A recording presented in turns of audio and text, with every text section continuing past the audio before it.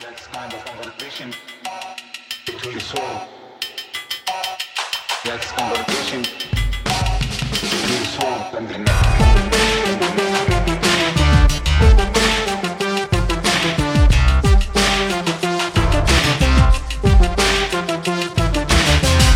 Hello, Prestige Heads, and welcome to American Prestige. I'm Danny Bessner, here as always with my friend and comrade, Derek Davison. And we're very excited to welcome to the podcast Christina Heatherton. Christina is Elting Associate Professor of American Studies and Human Rights at Trinity College, and she's also author of Arise, Global Radicalism in the Era of the Mexican Revolution. So, Christina, thank you so much for joining us. So glad to be here. Let's start with a basic question. What is the Mexican Revolution? Why did it happen when it did? And since this is a book about its global impact, why did it resonate so much around the world? Sure. Well, the Mexican Revolution is often narrated as a contained nationalist event, one that broke out in 1910. And this was the result of opposition that had coalesced against the Mexican president Porfirio Diaz, who ruled for over 3 decades in an increasingly dictatorial regime.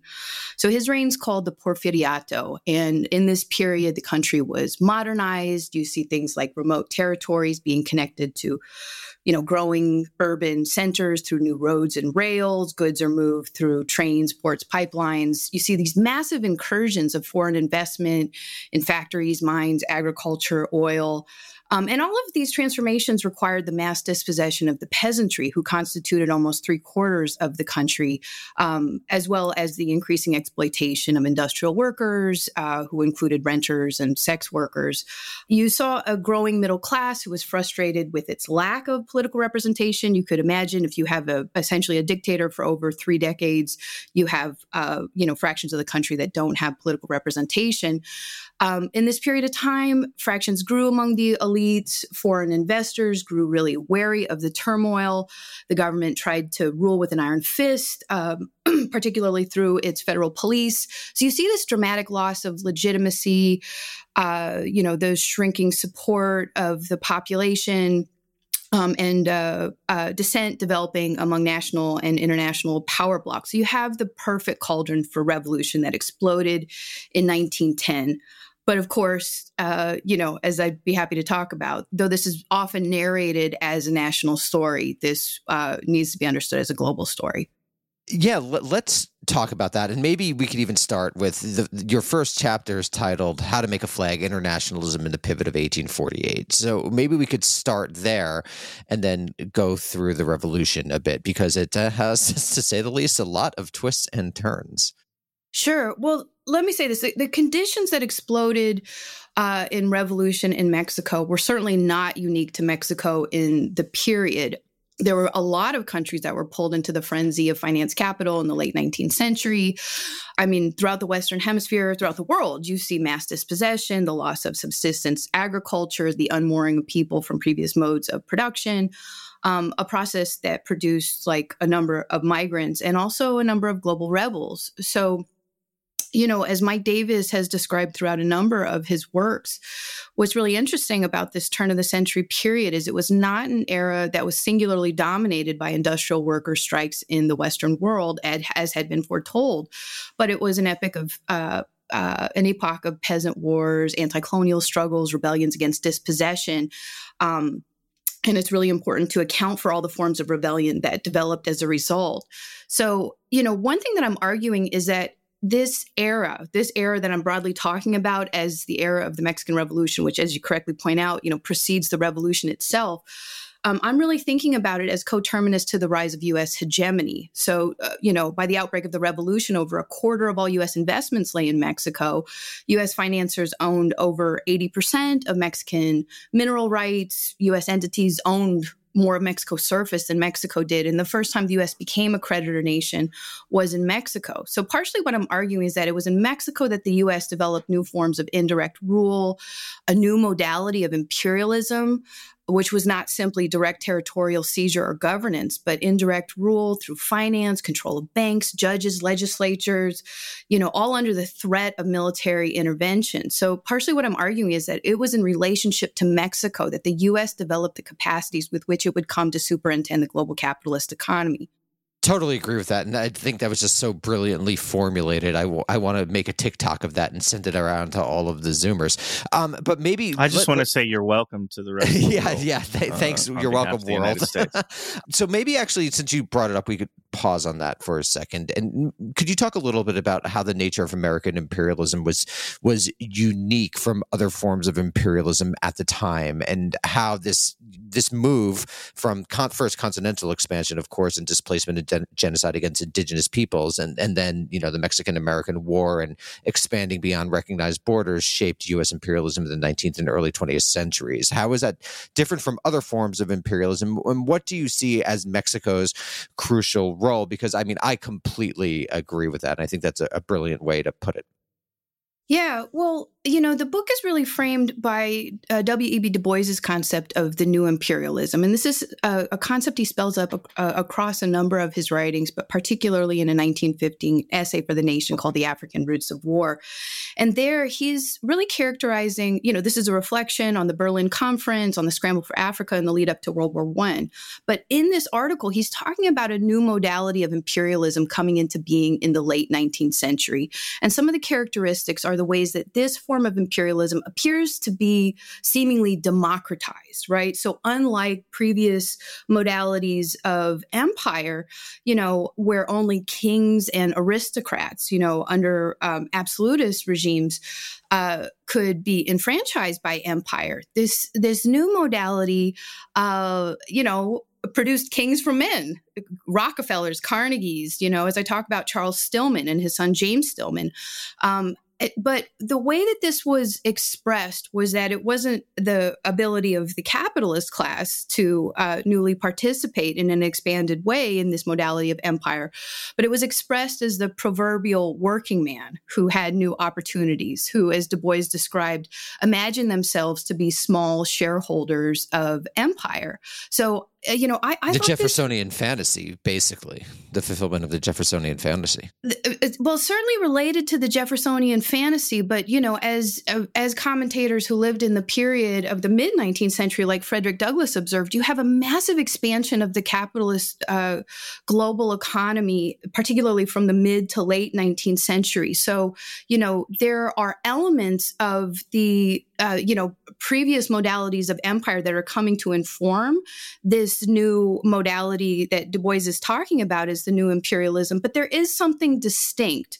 And the reason I go to Du Bois is because of the way that he's describing, what I talk about as the subjectivity of the new imperialism.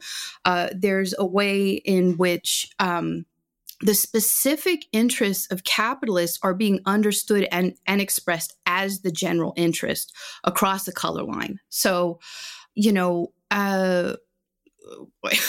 like a lot of different directions I can go here. Go whatever one you want. We've got time. So in the book, I talk about a few. I go through, for example, John Reed's writings about Mexico. Famously before his book on the Russian Revolution, The 10 Days That Shook the World, the book that he wrote before was called Insurgent Mexico. He also reported extensively in Mexico during the Mexican Revolution. And what people don't know as well is that he wrote a series of short stories about Americans in Mexico during the period of the Mexican Revolution. And, through his stories, through stories like B. Travin's, The Treasure of the Sierra Madre, Langston Hughes's own reflections in his memoir, The Big C, you really see the characterization of a kind of fortune hunter, somebody who feels not only emboldened to go, as you said, fulfill the Jeffersonian model of, classic yeomanship, but who can become, as Du Bois calls, a small shareholder of empire, who believes that it is their right to act act as a Carnegie, as a Rockefeller, who can make their fortune in another country. And I'll just say finally that the reason I thought that Du Bois's framing was so interesting is that it really aligns with what Giovanni Arrighi talks about as the essential rise of U.S. hegemony in the same period. So Arrighi's talking about different, he calls them systemic cycles of accumulation. So he's really thinking about how in this period you see the waning of British hegemony and the rise of U.S. hegemony. And I'm saying if you think about Arrighi's formulation in relationship to Du Bois, and you think about how this became hegemonic, right? How people bought into this idea that empire was democratized, that there were, more ways in for the proverbial working man, for the everyday man to, themselves be a small shareholder of empire. And you think about the relationship of Mexico in that transformation, I think you get a very different story of U.S. hegemony and its rise in the period. So this reminds me a bit of the wages of whiteness argument, both from Du Bois and then also how it was constituted in the 90s about why didn't the working class unite? How do you think the increasing racialization over the course of the 19th century relates to the story you're telling about basically taking a new look on the rise of American imperialism? Where does race play into this vis-a-vis the U.S. and Mexico? Sure. Well, I talk a lot in the book about how Du Bois theorizes the color line. And I'm, both drawing on his definition, and I'm also using it to problematize a little bit about some of the ways that we imagine race is operating. So, I think there's some danger in thinking about racism as a trans-historical phenomenon that operates in the same way in all places and times. And I also think that it's not a particularly accurate analytic to think about race as something simply grafted on to color. This is something that not only Du Bois problematized, but something that I mentioned Frederick Douglass also problematized. One of the first uses of the term the color line comes from an essay that Frederick Douglass writes in the 80s. And he says, color itself is neutral, but it's the thing that with which it is coupled that makes it hated.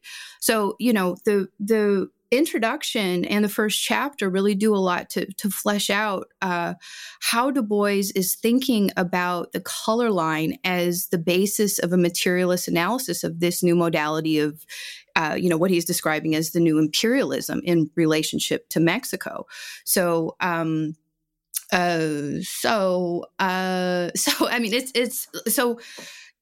think what Du Bois is very successful at describing is how new capitalist space is being produced globally in this period with this attention to how, what he's describing as the white working class people are imagining themselves as white, but also imagine themselves as, masters of the world. They are basically, when I talk about this being hegemonic, when I talk about people being called into seeing the world the same way the capitalists see the world, I'm talking about the expression of, how the thing becomes hegemonic, how the specific interest gets expressed as the general interest.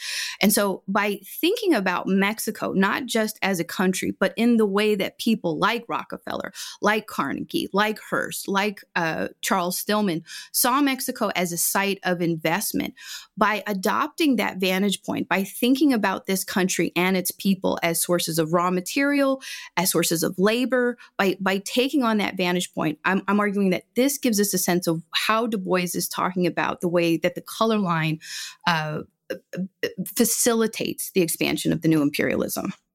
Let's talk about the revolution. How does the revolution concretize the theoretical argument that you've been making? Right. Well, one person that I haven't mentioned so far is Ricardo Flores Magón, who who along with Du Bois and Arrighi, I'm really thinking about in order to theorize the era of the Mexican Revolution, this period of new imperialism, the rise of U.S. hegemony. So Ricardo Flores Magón is, this key journalist, author, agitator, organizer of the Partido Liberal Mexicano, the PLM. Which is an entity that first, this is an early agitator against the Porfiriato and against Porfirio Diaz's regime. I mean, he's protesting from a very early age against the repression of this regime. And what's so interesting about Magon's writings that I talk a bit about in the book are the ways in which he's recognizing not just the transformation of the economy in the Porfiriato and not just the kind of general incursion of foreign capital and how that's transforming the country, how that's producing dispossession, how that's producing mass immiseration, how it's like fomenting the conditions for revolution. But he's also, very interestingly attentive to like foreign capital in general, but U.S. capital in particular. And so, I end the first chapter with a quote from him where he says, soon nothing will be done in this country without the consent of Del Tio Samuel, without the consent of Uncle Sam, that he's, not necessarily ruling us by putting his flag over our country, but he's ruling us through our banks, through our judges, through local networks of control, which are much harder to trace. So, as I mentioned before, the Mexican Revolution does not happen just because of U.S. investment, but the U.S. does have an increasing stake in the redevelopment of the country. And people like Magon recognize this. People like Magon, were simultaneously organizing against their government and against foreign capital. And people like Magon also, Flores Magon also organized both in Mexico and outside of Mexico because they understood that this was a revolution that was being produced by global capital, and it would have to be resisted, through global solidarity. What is meant by that? Because this is the thing that the left often always refers to: global solidarity, transnational solidarity, solidarity across borders. What did he actually mean by that? What institutions was he working through? And what was Magon's vision of this sort of solidarity?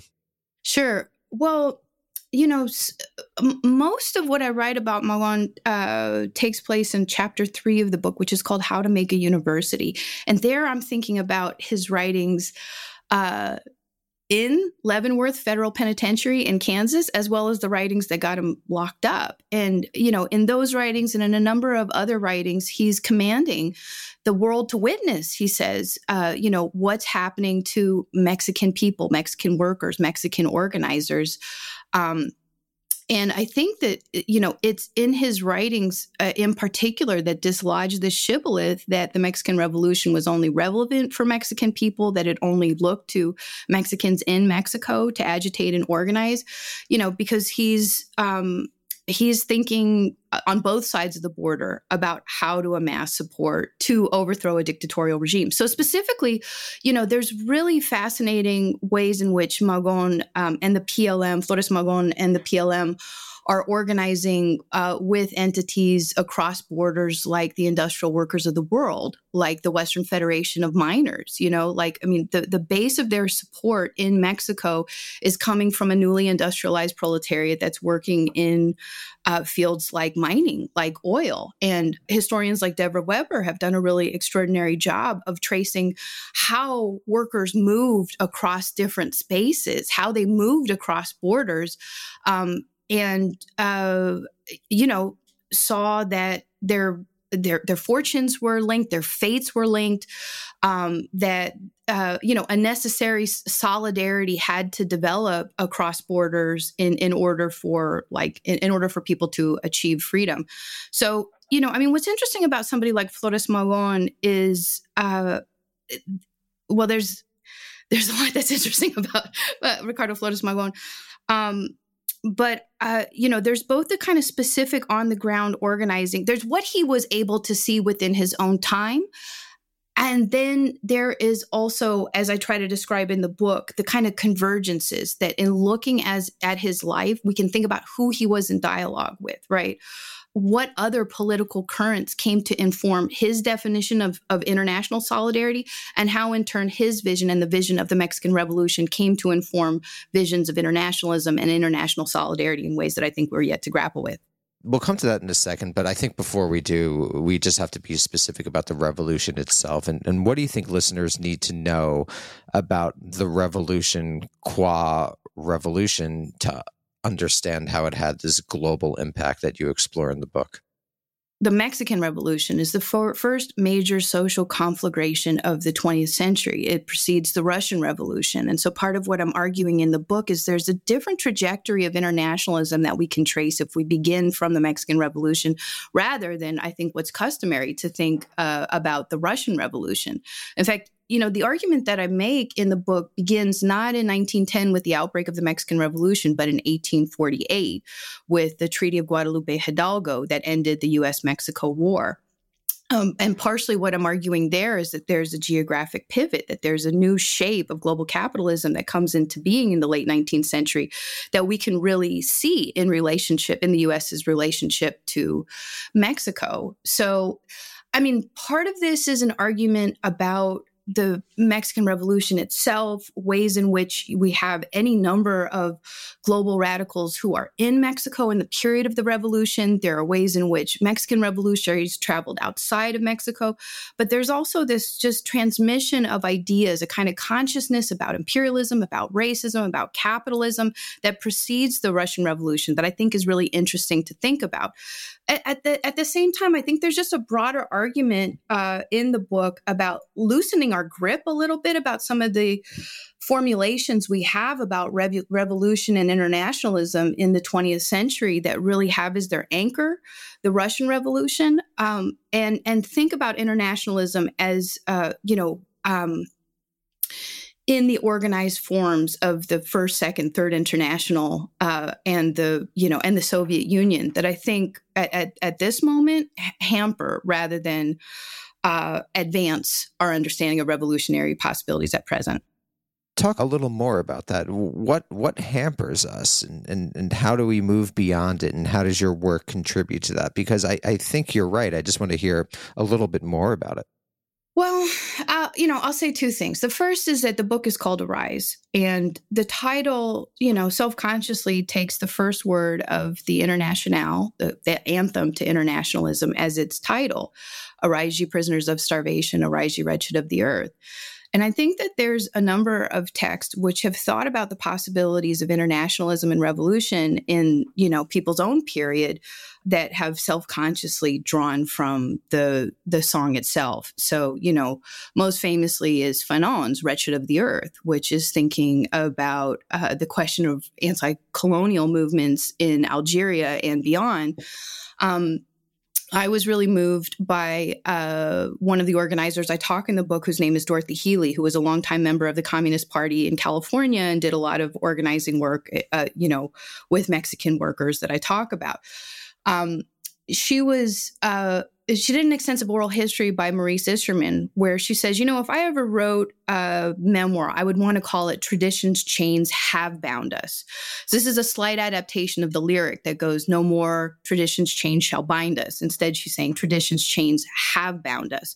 And she says, as soon as, and this is shortly after she leaves the Communist Party, she says, as soon as a revolutionary movement stops being able to take an assessment of its own situation and respond to it, it ceases to become radical. It becomes something else. It becomes dogma.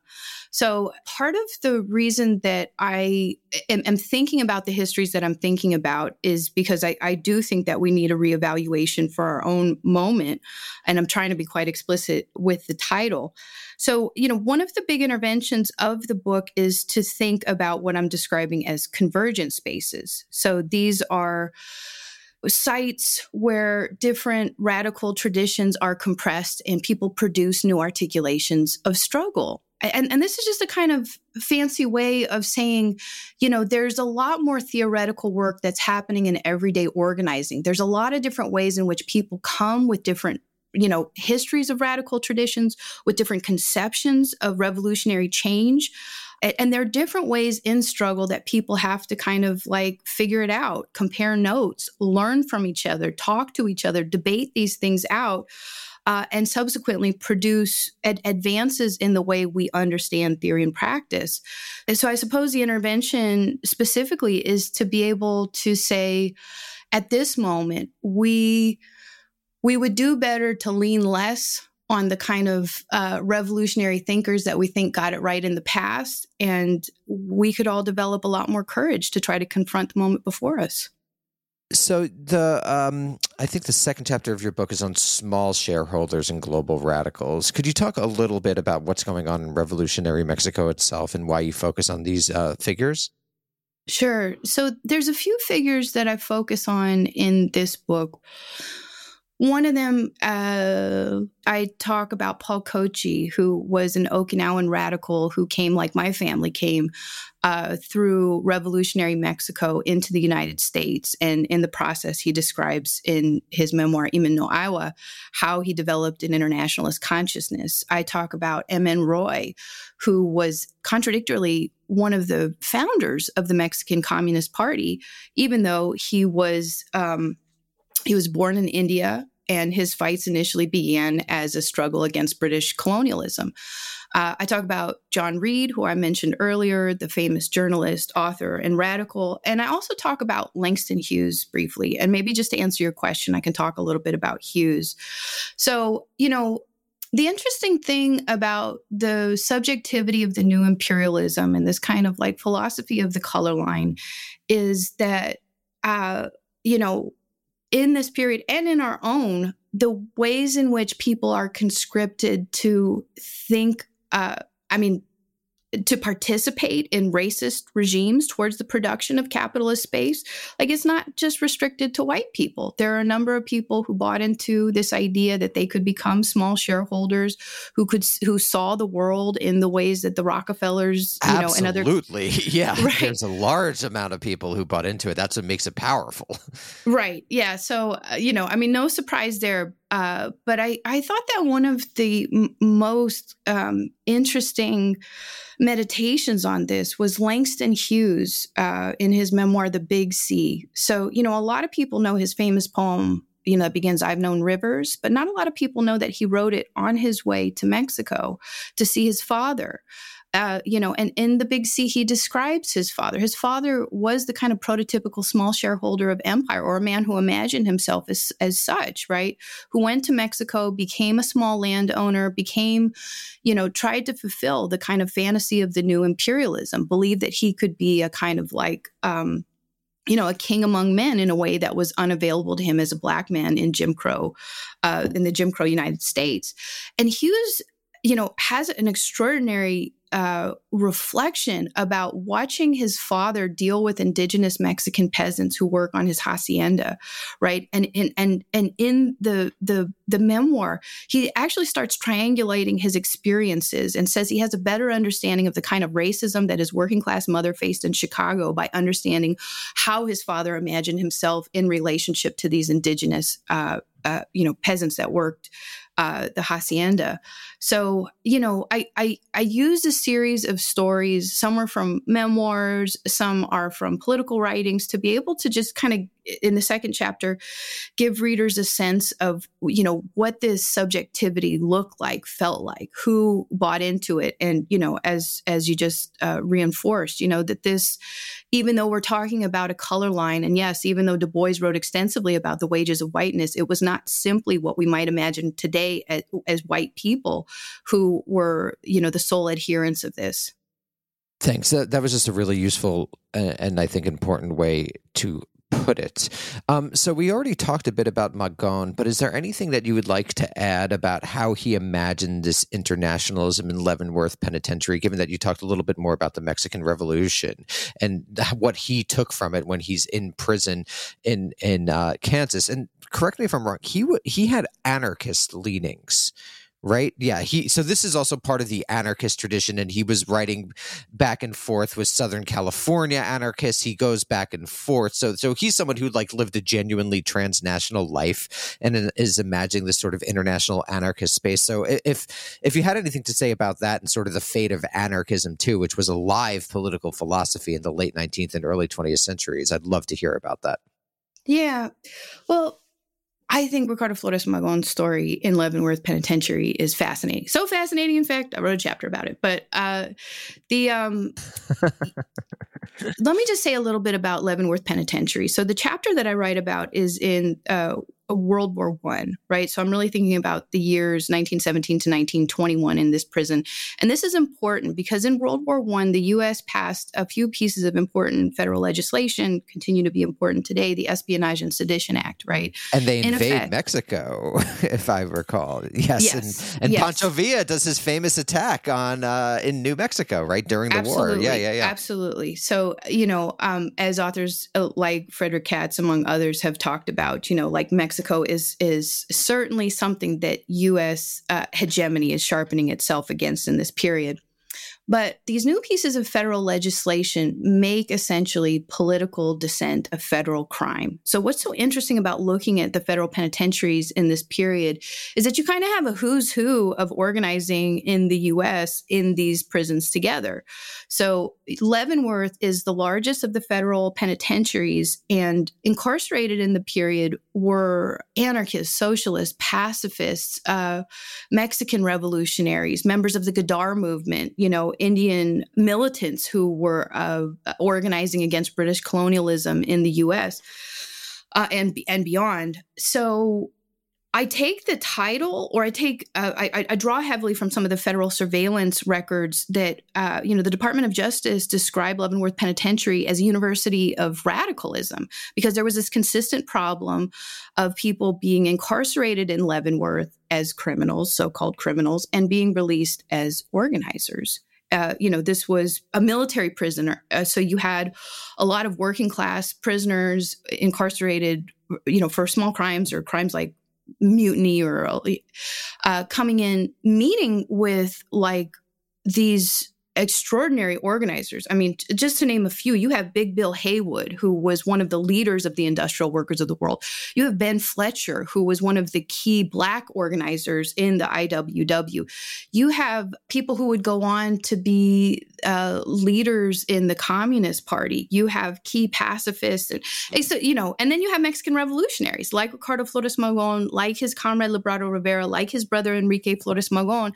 And what I found in the records is that people do what they do in spaces of extreme repression and duress. They organize. And in order to organize with each other, they have to educate each other. So going into the prison records, you see how they talk to one another. You see the books they ordered, the conversations, the articles they wrote together. There was actually a university that they established in the prison where, 5 nights a week, they were giving each other lectures on histories and theories of revolution. You had language classes and, in memoirs, in letters, in reflections by people who had been incarcerated there, you get a sense of how people came to a different kind of consciousness about international solidarity as a result of their confinement there. So this is a kind of archetypical example of what I'm describing in the book as convergent spaces. So interesting. And because your book is almost generated by contemporary questions, I was wondering if you had any thoughts about prison as a space for organizing today, or is the state apparatus so oppressive, our prison conditions so terrible that they can't act as these sorts of convergent spaces in the same way that they might have in the early part of the 20th century or in Attica or other places? But what's your thought on that? Yeah, well, let me say a few things. First, in the chapter and in general, I certainly don't romanticize the prison as a site of organizing, as I make pains to stress in the book. It's primarily... prisons are terrible. Agreed. American prestige is against prisons. A lot of my own political development comes in relationship to questions of housing, policing, and prisons. Before this book, I co-edited a book called Policing the Planet, Why the Policing Crisis Led to Black Lives Matter. And, frankly, I started doing a lot of work around housing. And if you're going to work around housing or poverty in this country, you're also inevitably working on issues of the PIC and prisons. So, to answer your question, of course, these are the most inhospitable environments in which to organize. And of course, we end up taking our lead from the type of organizing that happens under the most severe conditions of unfreedom and duress. And I think one thing that maybe we lose sight of is the kind of trace of previous generations of organizing that are actually present within the prison. So to talk specifically about Leavenworth, there's a scholar named Alana Eladio Gomez, who writes a book about Leavenworth in the 60s and 70s and thinks about the kind of convergence that's happening there among Mexican radicals, Puerto Rican independistas, and the kind of way in which people repurposed a space of confinement as a space of organizing. If you think about the, memoirs of Assata Shakur or Angela Davis, or even, a little farther back, some of the radicals in the Depression who were organizing then, you always see them encountering the prison library, a set of radical books or texts which other generations of organizers who found themselves in a position of confinement had to confront those conditions and tried to repurpose it. So there's a kind of like accretions of struggle that I think we would be remiss to think about any kind of organizing within prison or against prisons is happening without that. I just want to be clear, if there are any prison companies that want to advertise with the show, we'll change our We are open. Here. We are open. Yeah, we're open for business, just to be clear.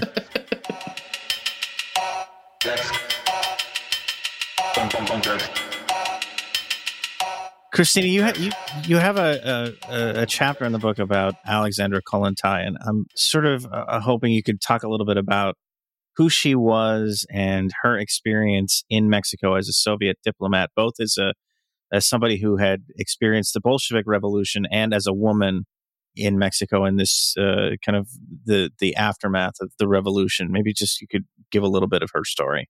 Sure. Well, when you tell people you're writing a book about the Mexican Revolution and internationalism, I think even if this is not a super familiar topic, I think there's some traditional people that we might think about. You might think about Diego Rivera and the Mexican muralists. You might think about the kind of Mauricio Tinio Trio has this famous essay where he thinks about the cosmopolitan Mexican summer and like all the different, ways in which people talk about it as when Mexico was in vogue and there were like artists, and Sergei Eisenstein comes to Mexico, and, there's Alfred Stieglitz and Tino Modotti. There's like this whole world of internationalist artists in Mexico City, particularly organizing a lot of their activities in the Soviet embassy. And this for people is like what internationalism related to the Mexican Revolution looks like. So I make a kind of weird choice to talk about the period right after when, as some of her contemporaries described, the party was over. So Alexandra Kollontai is a really interesting figure. She served as the ambassador of the Soviet Union to Mexico for a very short period of time, from the end of 1926 into, about the summer of 1927. But I think her story is fascinating for a number of reasons. Just to kind of cut to the quick, one of the most interesting things is that she is a Bolshevik feminist. She was one of the first women ever appointed to a formal cabinet of a new government. She was the Soviet Commissar of Public Welfare. I might be getting that exact title wrong just now, but essentially she's charged with thinking about civil society, particularly I think in the places that we might not typically, particularly in the places that sometimes fall out of our vision of, who counts within a nuclear family structure. So she's thinking, her charge is to think about the orphans. Her charge is to think about disabled people, veterans, divorced women, single mothers, the infirm, the people that are not attached, that are not ensconced within a heteronormative, patriarchal family, but nonetheless, constitute an enormous part of society. And, there's this really interesting dialectic between how her feminism brings her to these places and how in the process of just trying to imagine how a revolutionary state would address, everybody who's marginalized in that society, also builds her own feminism. So, I thought that this was just a really extraordinary story, right? I mean, up until I think that part in the book, I've thought about a lot of dudes, who are thinking about revolution, who are having revolutionary adventures. But, here's this feminist who, she's she occupies, I think, a really interesting place that's worth thinking about. What does it mean to actually try to build a state that requires a rethinking of gender and sexuality, right? And what does it mean for her to then be essentially exiled, but, put in this position where she's in Mexico, in this new state that's forming, that's also trying to wrestle with similar questions, however imperfectly. My argument is not, that she just solved all the problems in the Soviet Union and then went to Mexico and taught them how to solve their own problems. But I think there's a really interesting convergence of how we think about revolutionary feminism that we can trace through her and just trace through this kind of problematic about how do you actually think about building a new society that doesn't just reproduce everything that, pardon my French, is shitty about the old one? Makes a lot of sense. And it's interesting because your last three chapters all focus on women. And I mentioned Southern California earlier, but maybe we could talk a little bit about Dorothy Healy. And just for listeners, we're doing kind of a greatest hits of the book, but I just really want to underline that this is an excellent book and that people who want to know about these questions of revolution and how they came to be should really check it out. But maybe we could talk a little bit about Healy and why did you focus on her? Yeah. Well, thanks for the compliment. I appreciate that. I'm happy to talk about Southern California. It's a place I've lived quite a long time. And actually it was a lot of organizing and activist work in Southern California that brought me to the book, to this chapter. So, and of course, Mike Davis is that whole panoply, all of his work is on this. And so it's such an interesting site to explore these questions. I think I'm writing about LA right now myself, and just it is an embodiment of American imperialism in almost every possible way one could imagine. No doubt. And I tell you, it was Mike that tipped me off. I had conversations with Mike Davis about Dorothy Healy. Dorothy was a mentor, a one-time landlord to Mike Davis, was his, debate sparring partner, was sometimes his key antagonist, but she was extremely critical to his own political formation. And, he was responsible for the transfer, or he, helped in a significant way transferring her papers to Cal State Long Beach, where I consulted them. So Dorothy Healy was, as I mentioned before, she was a key organizer in Southern California. She was a member of the Communist Party. And, in this chapter, I'm really interested in two roles that she played. One, she was, I start the chapter in a jail in Brawley, which is right on the U.S.-Mexico border. And she's singing with a number of striking, women who had been arrested in this lettuce strike in the early 30s. And, she had been sent by the party, some of the striking workers had come to Los Angeles to ask for help because the Communist Party had been, incredibly key in a number of the agricultural strikes that happened throughout California in the 30s. Sometimes when we think about industrial actions in this period, we think about the general strikes that happened in factories in 34, but we don't think about how up until that point, the largest strikes that had happened, agricultural strikes happened in California, mass strikes, thousands, tens of thousands of workers left the field, in these organized actions in, particularly in the Great Depression before there was any kind of New Deal relief. So, these lettuce workers are striking. They ask the Communist Party for help. This 19-year-old, they send this young 19-year-old down to help organize. And so, Healy has this really key experience of engaging with how particularly Mexican workers are bringing their experience of the revolution to agricultural strikes in Southern California. And just to emphasize, Healy herself was a Hungarian immigrant or the child of immigrants. I forget, a Jewish woman from Europe, I believe. She was a Jewish woman. She wasn't an immigrant herself. I believe her mother was. She was born here. Okay. Barbara Nestor. Yeah. She's, anybody who's interested in her story should look at California Red, which is a really extraordinary book about her life. So Healy's, a part of these agricultural actions, but Healy herself had been a key organizer in unemployed councils in Los Angeles. So, I think sometimes we forget, to our peril, the degree of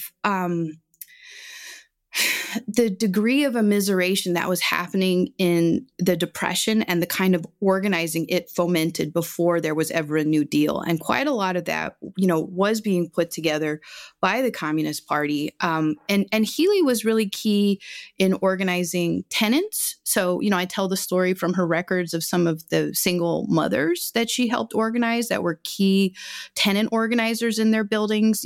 I follow some of the actions of like anti-eviction struggles, anti-eviction movements. And the reason I do that is to be able to help people understand the capitalist landscape that she was traversing in this period. That, these, even though they're different sites, that I think, if we were, sometimes when we classify them, we might imagine them as totally different struggles. Here are farm workers over here. Here are city dwellers over here.